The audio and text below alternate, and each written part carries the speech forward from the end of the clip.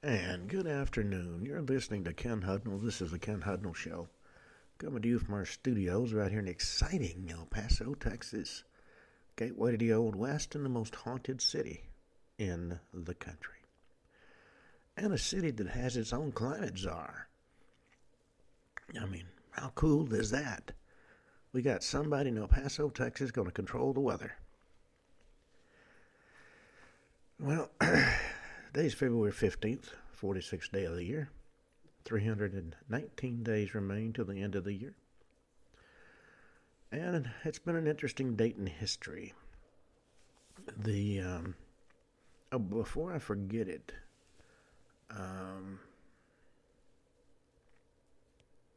where is it at?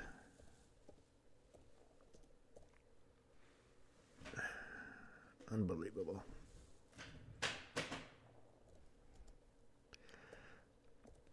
I was asked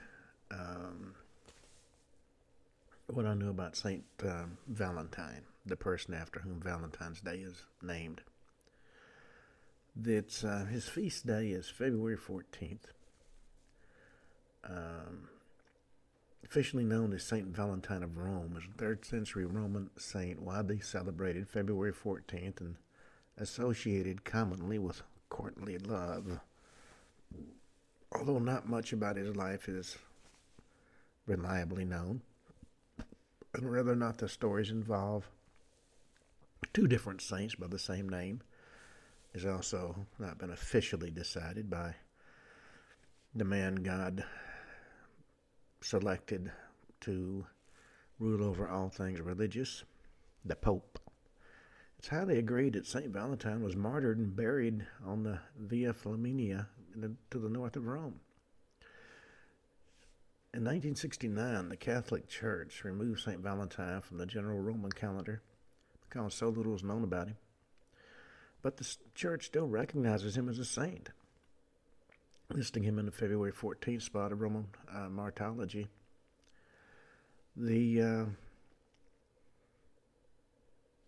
He was the former bishop of Terni, Narnia, and Amelia. He was arrested on house arrest with Judge Asterius.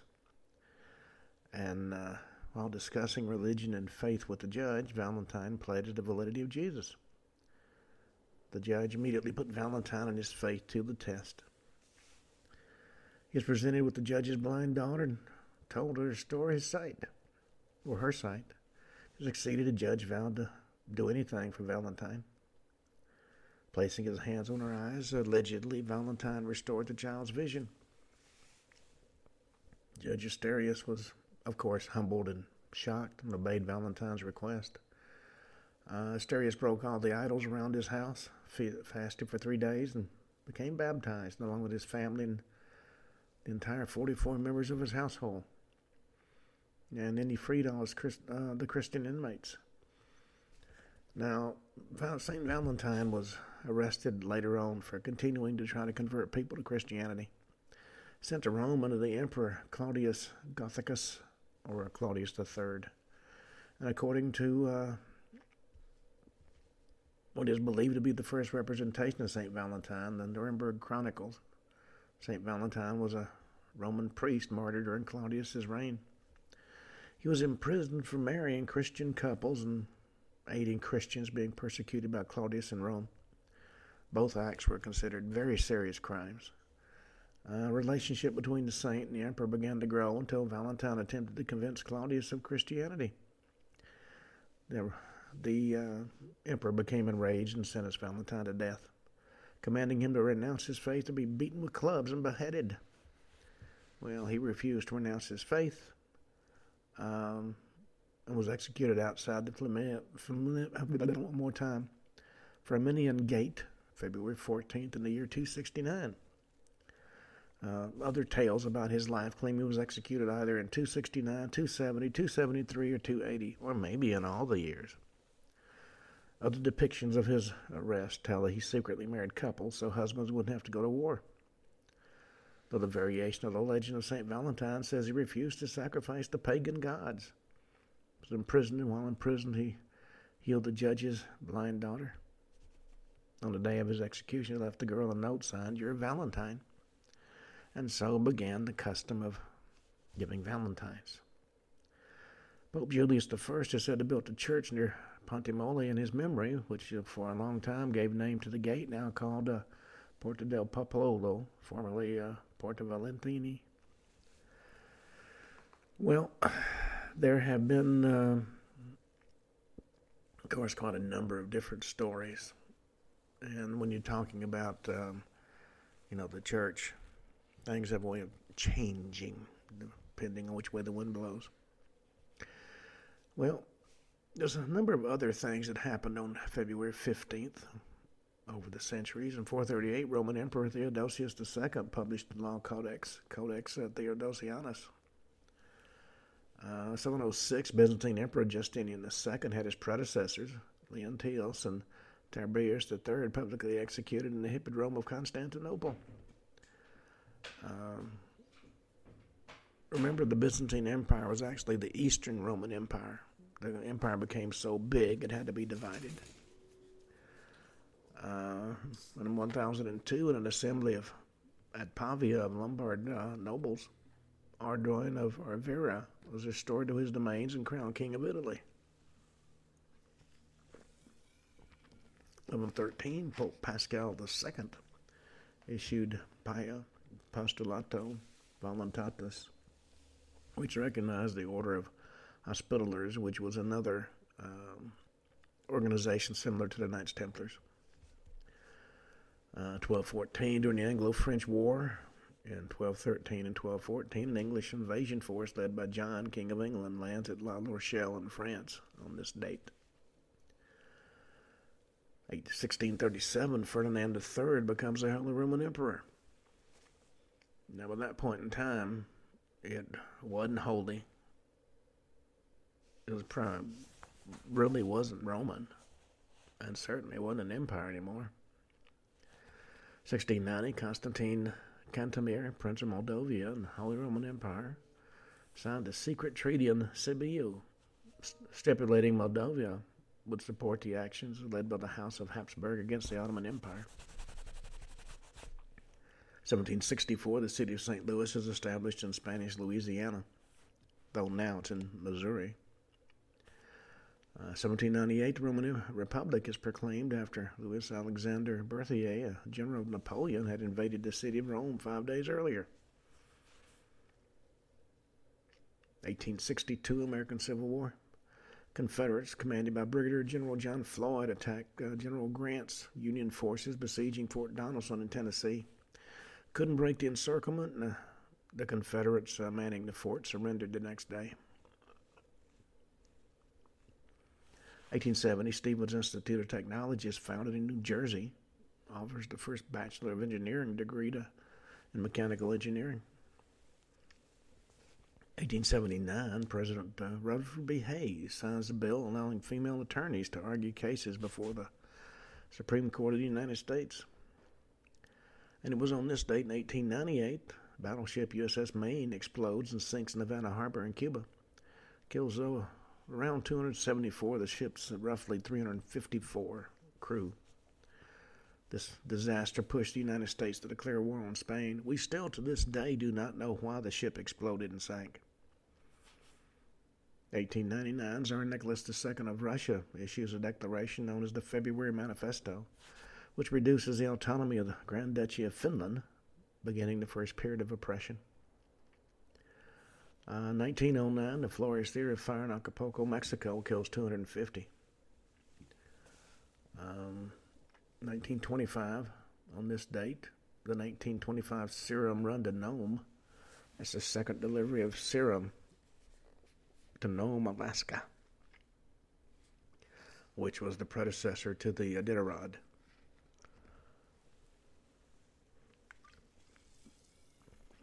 1933, in Miami, Giuseppe Zangara attempts to assassinate President-elect Franklin D. Roosevelt, but instead he missed and shot Chicago Mayor Anton Servak, who dies of his wounds on March 6th.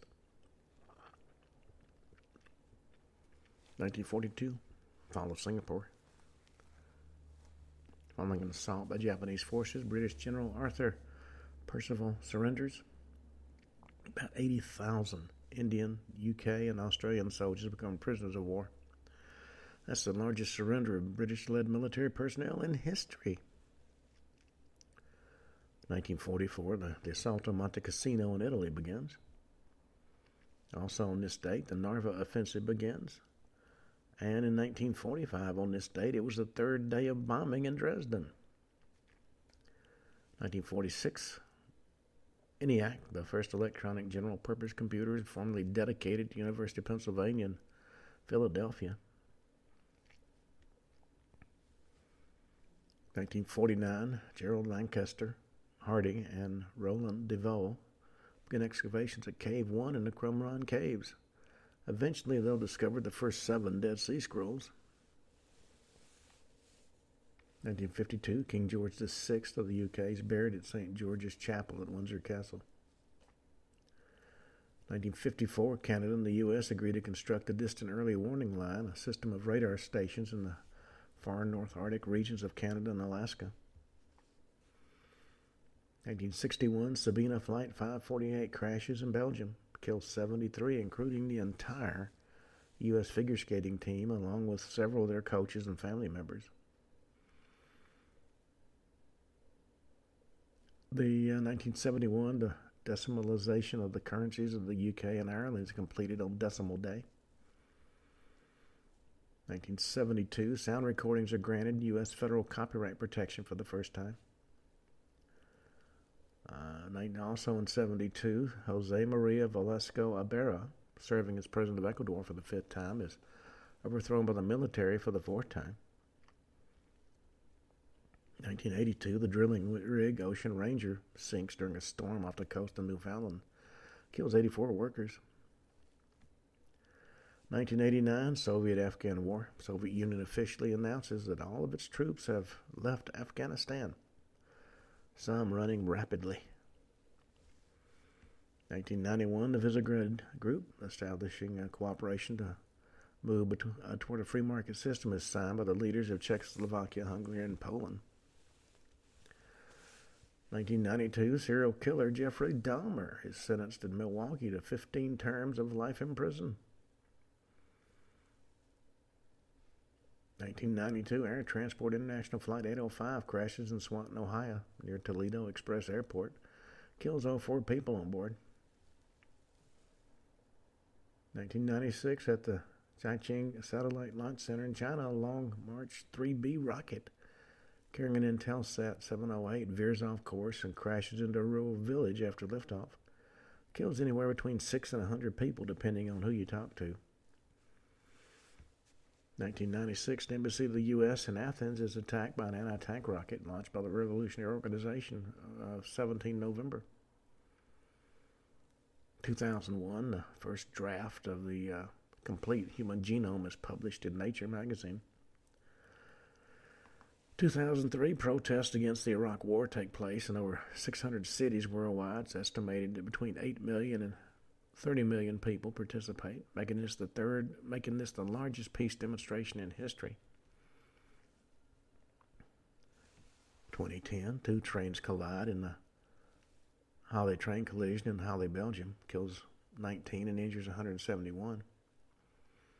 2012, 360 people die in a fire at a Honduran prison in the city of Comayagua. 2013, a meteor explodes over Russia, injures 1,500 people as the shockwave blows out windows and rocks buildings. Happened unexpectedly only hours before the expected closest ever approach of the larger and unrelated asteroid 2012 DA-14. And in 2021, 60 people drown and hundreds are missing after a boat sinks on the Congo River near the village of Longola, Ikoti, the Dome province in the Democratic Republic of Congo. Well, there's been a lot of other things that happened on this particular date in history. And I talk about history because I firmly believe if you don't know about history, you're doomed to repeat it. And we got some of the dumbest people God ever created running the show.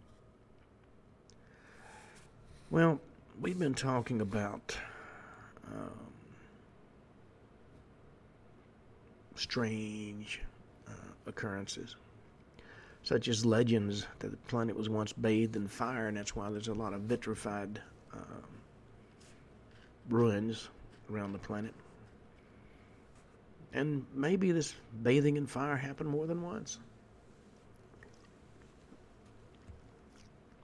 So the vitrification might be the product of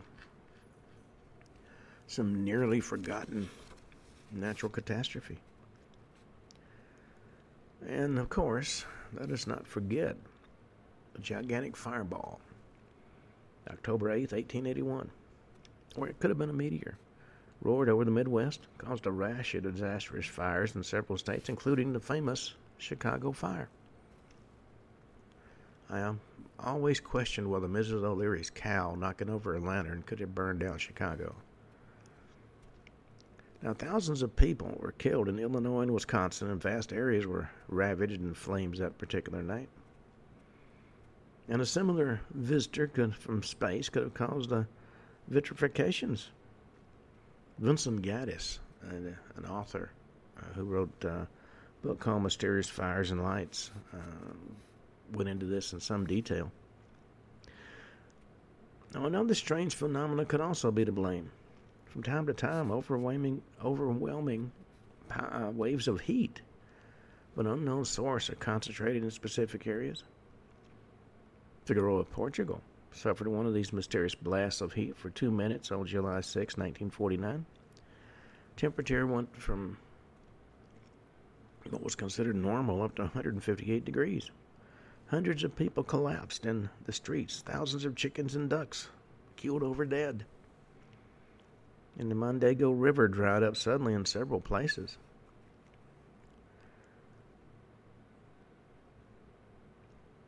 Now,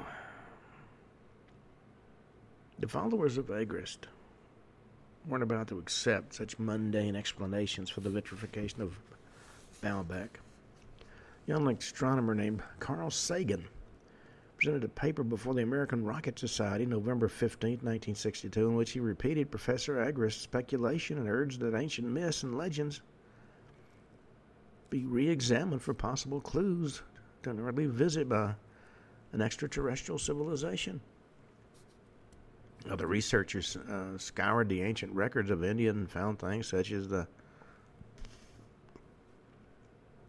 Mahabharata, a document dating back more than 3,000 years, which described a blazing missile that hurled out of the sky into the midst of an attacking army, producing a radiance of smokeless fire that flattened chariots and ignited forests and boiled rivers and produced dark clouds of what they called death. Now, all this sounded uneasily like an atomic attack.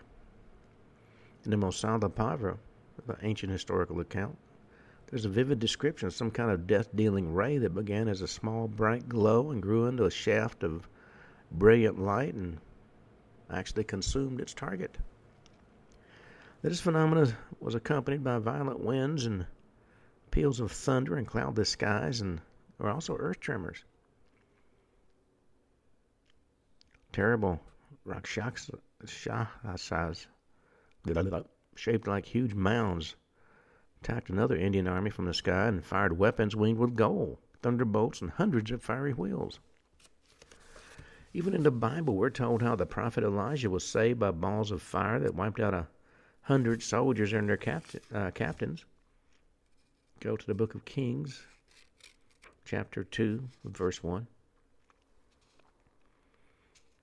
Actually, it's Kings 2nd, I'm sorry. That would have been around 896 BC. And there are innumerable stories of this type from all cultures, indicating that this, assuming you believe in the wings over the world, is armed with spectacularly advanced weapons and doesn't hesitate to use them against mortal men. So one cultist conclusion about the vitrified forts is they were attacked by flying saucers that focused deadly heat rays on them and their occupants. But the entire desert between Damascus and Baghdad is littered with blackened rocks, thousands of square miles seem to be charred not by the sun, but by some long-forgotten Holocaust. Did some force lay waste to all of Mesopotamia? Or did some great natural disaster wipe out the civilization that once thrived there? I want to point out, if you look at the records maintained by Alexander the Great's historian, he was attacking one city that was built on an island. And the only way to the island was a causeway. And the causeway was so narrow that he couldn't get sufficient force concentrated in any one location to try to defeat the forces in the fort. And 3 shields came from the sky and assaulted the walls with red rays, and eventually they collapsed.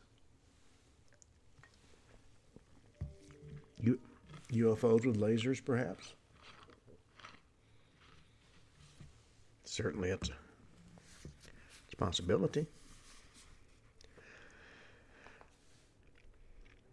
You know, there's a lot of other interesting stories. 4,000 years ago, Great Britain was populated by a small group of people who were barely out of the Stone Age. They had a few primitive tools made of bones, and they eked out a living with only the greatest of difficulty. Anthropologists estimate that there were probably about 300,000 of them. And they were undoubtedly divided into warring clans and factions, and since factionalism is a natural state of the human race. But somehow, thousands of these people came together to spend many generations quarrying huge stones, some of them weigh as much as 30 tons, in the Preseli Mountains of Wales, and hauling them these enormous blocks 240 miles to Amesbury. And there they systematically arranged these stones in a circle, following measurements so precise they were able to construct a mathematically correct astronomical computer. And you can still see it today. It's called Stonehenge. Like the Great Pyramid, Stonehenge appears to have been a pointless and impossible exercise. Thousands of workers had to be fed and clothed and housed for generations as they labored on this profitless project. Top-flight administrative talent must have been necessary to plan and organize the work and supervise its execution. Architects had to design the monument with care before the first block of stone was chipped out of the hillside.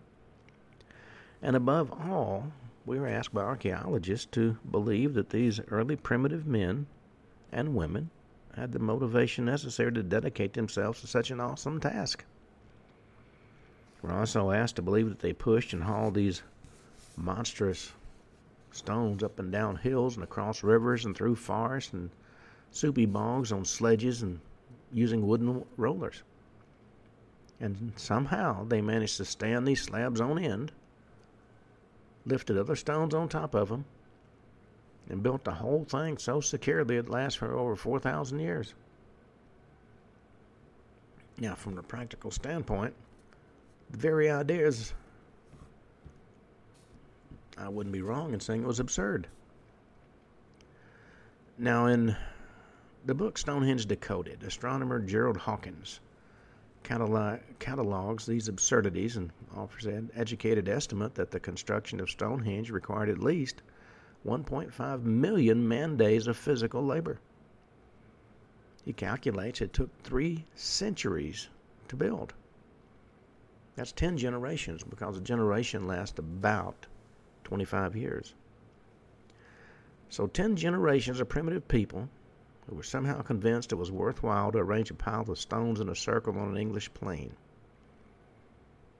You can't get 10 generations of people to agree that the sun's going to come up tomorrow. Now, according to Hawkins, for generations, the work on Salisbury Plain must have absorbed most of the energies, physical, mental, and spiritual, and most of the material resources of a whole people. There are others, of course, who prefer to believe that the early Britons didn't build Stonehenge at all. To them, it's obviously the work of the Atlanteans or even the wondrous Space Brothers. Now, Stonehenge was the only existing megalithic monument of this type in Britain. Hawkins' work might be a little bit more acceptable. Unfortunately, there are several hundred of these stone circles scattered about the British Isles, many of them just as mysterious as Stonehenge. So we have to assume that all the Stone Age Britons were frantically engaged in monumental building for at least 1,000 years. And we haven't had a civilization yet that's lasted several thousand years that we know of. So if the scientists have dated Stonehenge correctly, then its construction occurred around the same time the Minoan culture blossomed on distant Crete. Great Pyramid had already been built or was in the final stages. So, and as far as we can tell, the Indians hadn't yet appeared in North and South America.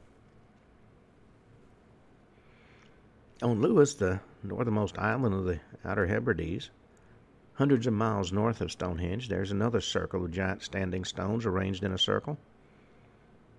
It's called Callanish, and this ring consists of 13 blocks set around a large central stone.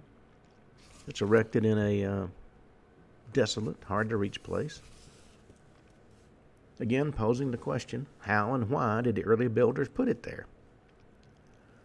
Now, since Callanish is somewhat cruder than Stonehenge, Hawkins speculates that maybe it was built first, and the builders applied what they learned from that effort to the later construction on the Salisbury Plain. But the two sites are separated by a vast distance and an expanse of water. So in order for the theory to work, we need evidence that the early Britons were also great travelers and had a society developed enough so they could travel in large groups. Small wandering tribes couldn't meet these criteria. Astronomers and scientists have been measuring and studying these sites for centuries, and general conclusion is that the stones were arranged in such a way that they deliberately are aligned with certain stars and phases of the moon to form a crude computer that acted as a calendar. Hawkins fed his own conclusions and calculations into a modern electronic computer and produced numerous charts and tables demonstrating the correlations. In essence, when a man stands in the center of the Stonehenge circle, specific stars, or the sun or the moon, appear directly over specific stones at specific times of the year in a manner which had to be planned by the builders. You didn't get something like that by coincidence. According to Hawkins, some 240 Stonehenge alignments translated into celestial declinations. For whatever reason, these Stonehenge builders built as they did, their final completed erection was a marvel. As intricately aligned as an interlocking series of astronomical observing instruments, and yet architecturally perfectly simple in function, subtle and elaborate, in appearance stark, imposing, and awesome. Stonehenge was a thing of surpassing ingenuity, of design, variety of usefulness, and grandeur, in concept and construction, and eighth wonder of the world.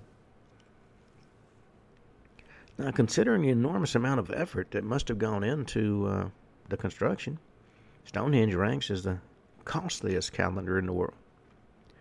Early investigators tried to explain Stonehenge as the work of the Romans, the Danes, because there are similar constructions in Denmark, and even the Druids, an esoteric priesthood that entered Britain from France in 500 BC. Stonehenge has been around for at least 1,000 years when the Druids arrived. But nevertheless, Druidism has become closely allied with Stonehenge. Even today, members of the most ancient order of Druids makes an annual pilgrimage to the site to perform their rites, which they claim date back to the days of Atlantis. Hawkins discovered that a significant cycle occurs every 18.6 years at Stonehenge. He calls it midwinter moonrise, for the moon rises over one particular stone every 18.6 years. Then he points out, with some glee, a statement by the ancient historian Diodorus, who lived about 50 BC. The moon, as viewed from this island, appears to be but a little distance from the earth, and to have on its prominences like those of the earth that are visible to the eye.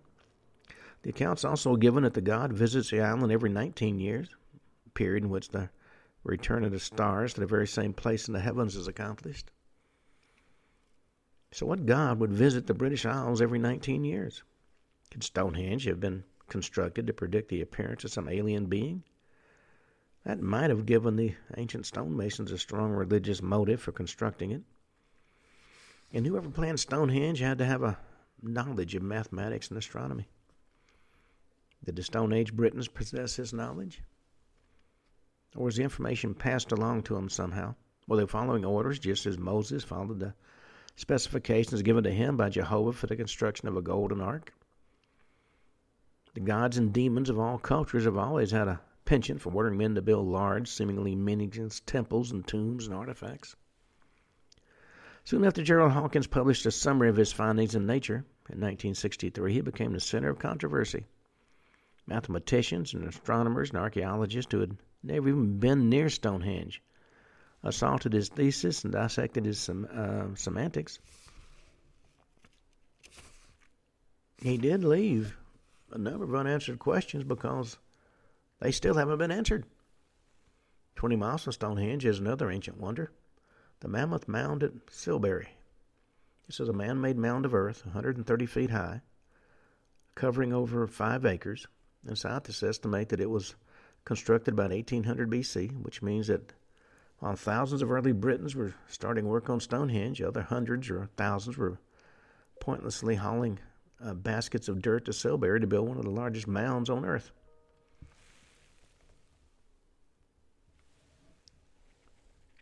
In 1848, a group of investigators burrowed a tunnel into it, going from the top to the bottom in hope of finding some clue as to why it was even constructed in the first place. All they discovered was some picks made from red deer antlers. Recently, these objects were given the carbon-14 test and are found to date from around 800 BC. And this is most upsetting to the theorists who believe the mound was at least 1,000 years older than that. Present time, a team of American and British archaeologists are digging new holes in the Silbury Mound, searching for new clues as to why somebody would have made that big mound of dirt. Now, man-made mounds of unknown origin and purpose, numbering to thousands all over the planet. In Ireland, they're called Sidhe or fairy mounds, and reportedly the homes of the little people. St. Patrick's is supposed to have stood on Croagh Patrick, a mound in County Mayo, when he ordered the snakes out of Ireland. Most of them went to the U.S. Congress. Hundreds of these mounds are scattered throughout the United States, where they're popularly called the Indian mounds, even though the Indians don't even have legends to account for them. Some of the mounds in Ohio and Minnesota and the Southwest are skillfully laid out in geometric patterns that can only be seen from the air. When viewed from above, they represent elephants and birds and snakes and other animals. Whoever laid these things out apparently intended them to be seen from the air. From the ground, they appear to be nothing more than symmetrical hills with flat tops. Aerial surveys of South America revealed elaborate ridged fields and earthworks, some covering 50,000 acres and some as long as 1,000 miles. In at least 5 scattered locations. The ridge field at Lake Titicaca in the Andes covers 200,000 acres and is spread over 160 miles. These man-made ridges and mounds may have been part of a complex agriculture and irrigation system. Of course, that's just a guess. Other mounds and ridges of this sort are spread throughout Europe and Asia, and some stone chests found in thousands in mounds in the Mississippi Valley are identical to chests dug up in mounds in Yorkshire, England. But most of the mounds have yielded little or nothing to patient diggers. Yet the presence of these mounds everywhere is an indication of a worldwide culture in prehistoric times that regarded mound building as an important activity. They've also found in some of the smaller mounds graves filled by giants, 8 to 12 feet tall, 6 fingers, 6 toes, some of them wearing very elaborate copper armor. We do know that mound building persisted as part of the burial rites of ancient people. Early historians such as Homer and Herodotus described these rites. Alexander the Great is supposed to have spent a fortune to erect a huge mound over the grave of his friend Hephaestion.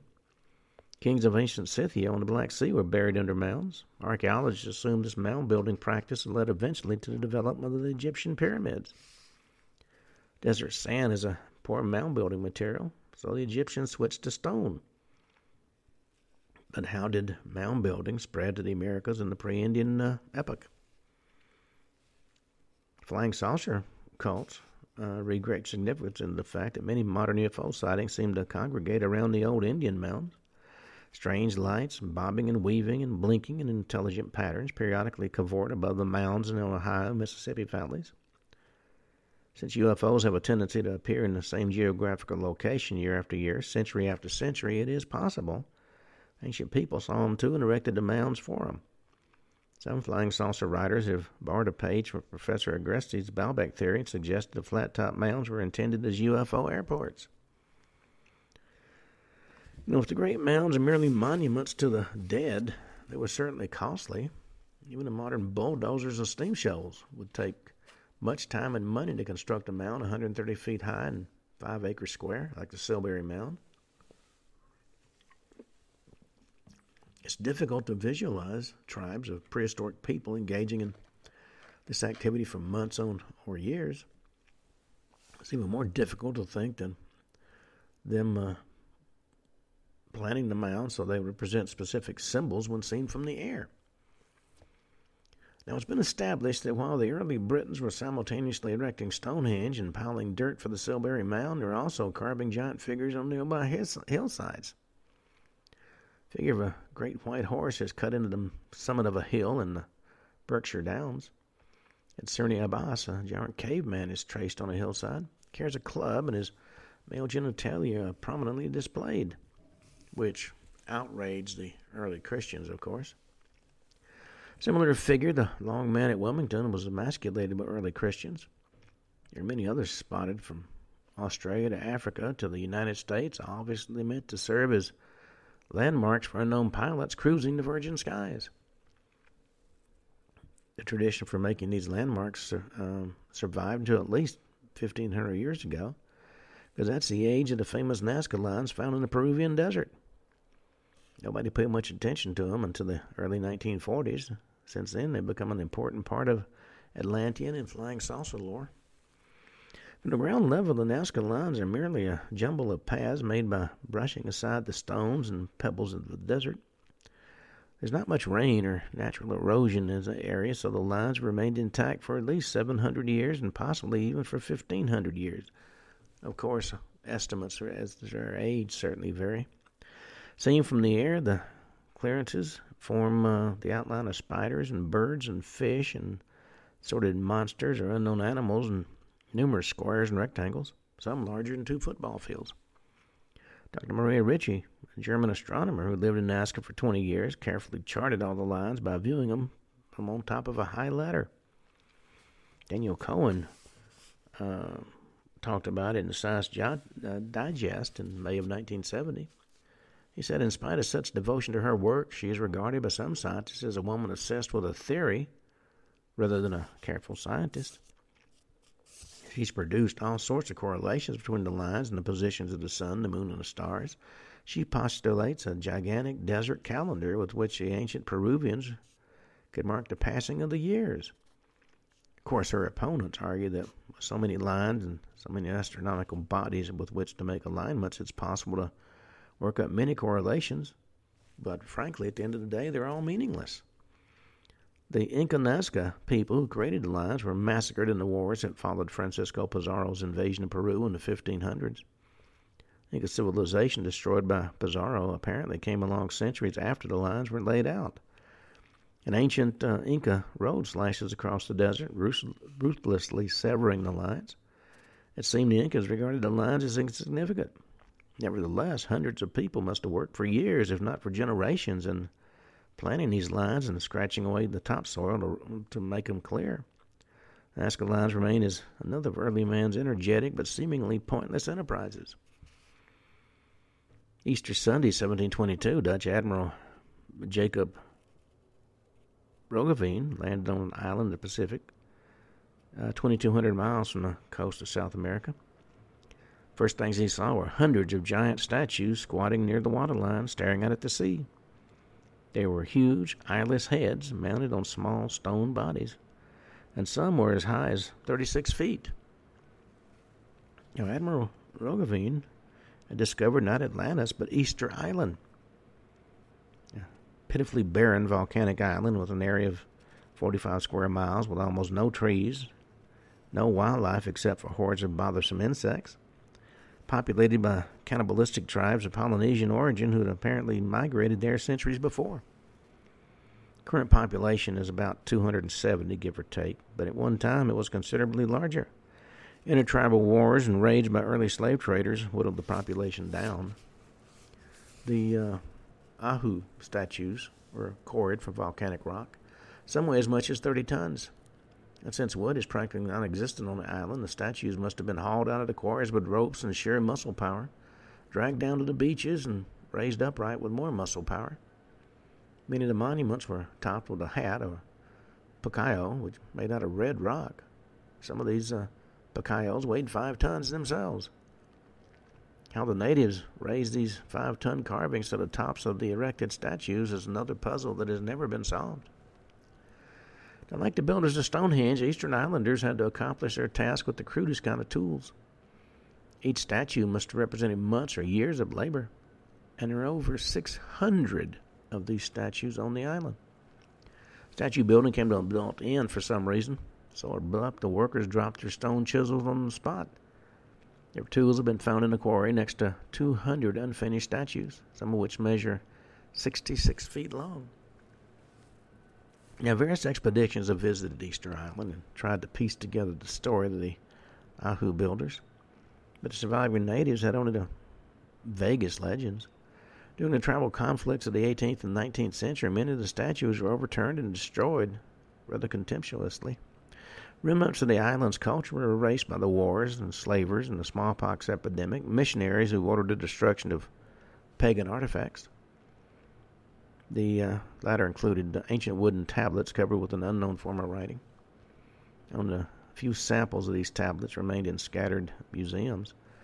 Interestingly enough, the early missionaries took the position, if it wasn't in the Bible, it was superfluous. No, I'm sorry, if it was in the Bible, it was superfluous. If it wasn't in the Bible, it was evil. Destroy it. So the history of entire civilizations went up in flames to make the early fanatic missionaries happy. Scientists who concluded the Easter Islanders or Polynesians blithely overlooked the fact that megalithic structures are virtually unknown in Polynesia, and the Polynesians never developed a form of writing. One Easter Island legend stresses that wars were waged between a tribe of long-eared people and a tribe of short-eared people. Short-ears won and presumably ate all the long-ears. Maybe the long-ears were the Ahu builders. Easter Island so isolated, the early settlers must have been marooned there and, lacking wood for boat building, remained out of touch with the rest of the world for centuries while they developed their own peculiar culture. Now, they did have a complicated religion, no question about that, and it's possible that the statues were some part of it. The red hats could have some meaning. Even the American Indians have legends and prophecies about gods with red hats. But there's also intriguing legends of red-haired beings in which distant, isolated places as at Borneo and the ancient gods of Europe and Asia are often described as having red or blonde hair. And modern UFO contactees claim that the space people who ride around in flying saucers have long red or blonde hair.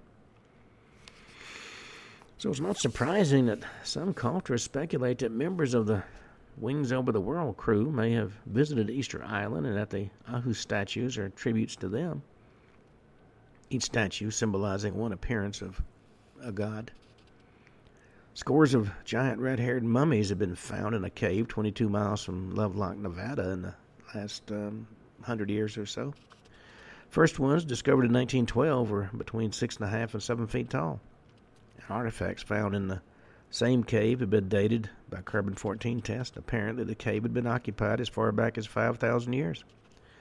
Local Paiute Indians have legends about these giants, describing them as being cannibalistic.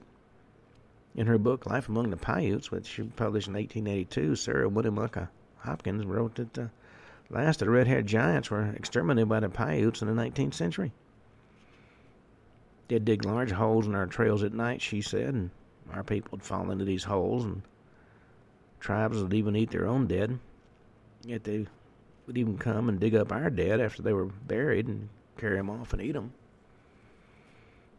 Atlantis lore also describes giant red-haired cannibals who behaved almost like traditional vampires. Some authors have speculated that the red-haired giants invaded Easter Island from South America, and the cannibalistic rites of the Easter Islanders was inherited from them. There's now an American military base on Easter Island, and recently workmen and heavy equipment constructed an airfield diverted to raise one of the flattened stones. It took a heavy crane to do the job that was once done by hundreds of dedicated natives engaged in another of early man's impressive but pointless enterprises. Easter Island's been a favorite of National Geographic for years, and the cultists have had a field day inventing explanations for the mystery. But there are many other Pacific islands, even more remote and very rarely visited, which pose far more baffling questions. The city of Atalanum on the southeastern shore of Ponape Island in Micronesia is now in ruins. But it once could have housed 2 million people. Nobody knows who built it. Nobody knows when it was built. Some of the stone blocks in those ruins weigh 15 tons, and the stone used in the city is not from the island. Gigantic waterways or canals intersect the city, some of them large enough to float a battleship. So who built this enormous place? And how did they move these huge stone blocks across the Pacific to the island? And what happened to 2 million people that occupied this island at one time? 3,000 miles to the southeast of Ponape Island, or on the tiny Malden Island in the Line Island chain, there are ruins of 40 stone temples whose architecture is identical to that of Betalanin. Basalt Road leads from these ruins straight into the Pacific Ocean. Island's uninhabited and covered with guano, or bird droppings. But if you draw an imaginary line southwest from the Malden for 1,200 miles, you arrive at Rarotonga in the Cook Islands. Another ancient road of basalt rocks rises out of the ocean at that point. Innumerable other hard-to-reach islands scattered throughout the Pacific are dotted with enigmatic ruins, canals, and roadways from some long-lost and forgotten culture. They all seem to be interrelated, as if they were all once part of some great civilization. It'd be prohibitively expensive to organize a proper scientific expedition to visit and study all these far-flung ruins systematically. Besides, their existence doesn't fit in with any of the current anthropological theories. Suppose some scientists should finally date back 10,000 years or more and are the remnants of some super civilization from the past. Well, no matter how substantial his evidence might be, he would be immediately crucified by his colleagues and drummed out of all the scientific societies. Obviously, Betalanum was built by cannibals with stone chisels, and these canals serve the religious rites of the water gods. Believers in the lost continents of Mu and Pan and Lemuria, which they all have been the same place, noisily embrace these tidbits as evidence that a once great landmass did exist in the Pacific at one time. It was populated with a highly advanced race, while the Egyptians and Britons and Cretans were all fashioning stone axes. One cultist tradition passed along by talkative elementals and members of Wings Over the Worlds that Lemuria preceded Atlantis. And after Lemuria sank into the Pacific, the Atlantean culture got underway and flourished for 14,000 years before it too sank 10,500 years ago. Mystical archaeologist named James Churchward is largely responsible for the modern revival of interest in the lost continent of Mu. Early part of the century, he traveled through Central and South America, probing into ancient ruins and trying to decipher stone carvings and petroglyphs. Then he published a series of books that combined scientism and Scientism. He applied the scientific method to dubious fragments of evidence to support his contention that a supercontinent once existed in the Pacific.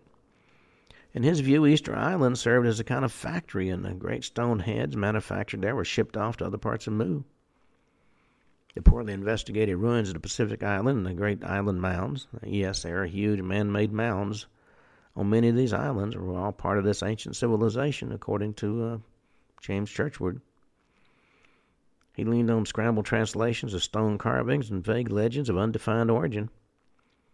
These were mixed in with the flat statements of elementals and strange wise men, or as I wrote in one of my books, the mystery men. Churchward also saw evidence of traces of Mu in the ruins of the Mayan civilization in Central America and Aztec and Indian cultures further south. He compiled charts that compared the writings of Maya with the hieroglyphics of Egypt, and he reconstructed the ancient alphabet of Mu. Ultimately, he produced precise maps of Mu and tried to demonstrate how the mysterious ruins found in the U.S. are linked to this remote continent. Theologists everywhere leaped onto his bandwagon. An enormous body of Mu literature is developed, but as you might guess, science remains unconvinced. Actually, there is considerable merit in Churchward's evidence, even though his conclusions and his bold statements about Mu history can be questioned. Fantastic culture of stone builders and mound builders, predating modern man by centuries or even thousands of years, obviously did exist at one time all over this planet. Only possible explanation for many of the Pacific ruins, such as the huge stone arch found on the coral atoll of Tonga Tabu, 2 upright columns weighing 70 tons each, topped by a crosspiece weighing 25 tons, is that the islands must have somehow been linked together by a landmass in the distant past. Culture of this mysterious land spread throughout the world, and an unthinkable catastrophe occurred. It altered the face of the planet, wiped out everything but the most durable construction of that doomed race. In effect, the slate was wiped clean. The ancient world was destroyed and a new race slowly emerged. But we're still haunted by racial memories of our planet's past. Every race and every culture has preserved and even guarded memories of this earlier epoch. Unfortunately, modern science has boxed itself in and dedicated itself to proving Darwin's theory of evolution. I would stress that it's Darwin's theory. He's never produced the proof that he promised. And other theories, similar theories, which supply a rational but not necessarily valid explanation of man's origin and past. Well, at this point in time, we don't have enough time to start our next segment, so we'll do that in the next show. But I want to make it clear that if you investigate with an open mind some of these anomalies around the world, you'll be hard-pressed to come up with any way to explain them other than there once existed a planet-wide civilization that worked in stone. Well, until tomorrow at this time, this is Ken Hudnall for the Ken Hudnall Show saying have a truly great evening.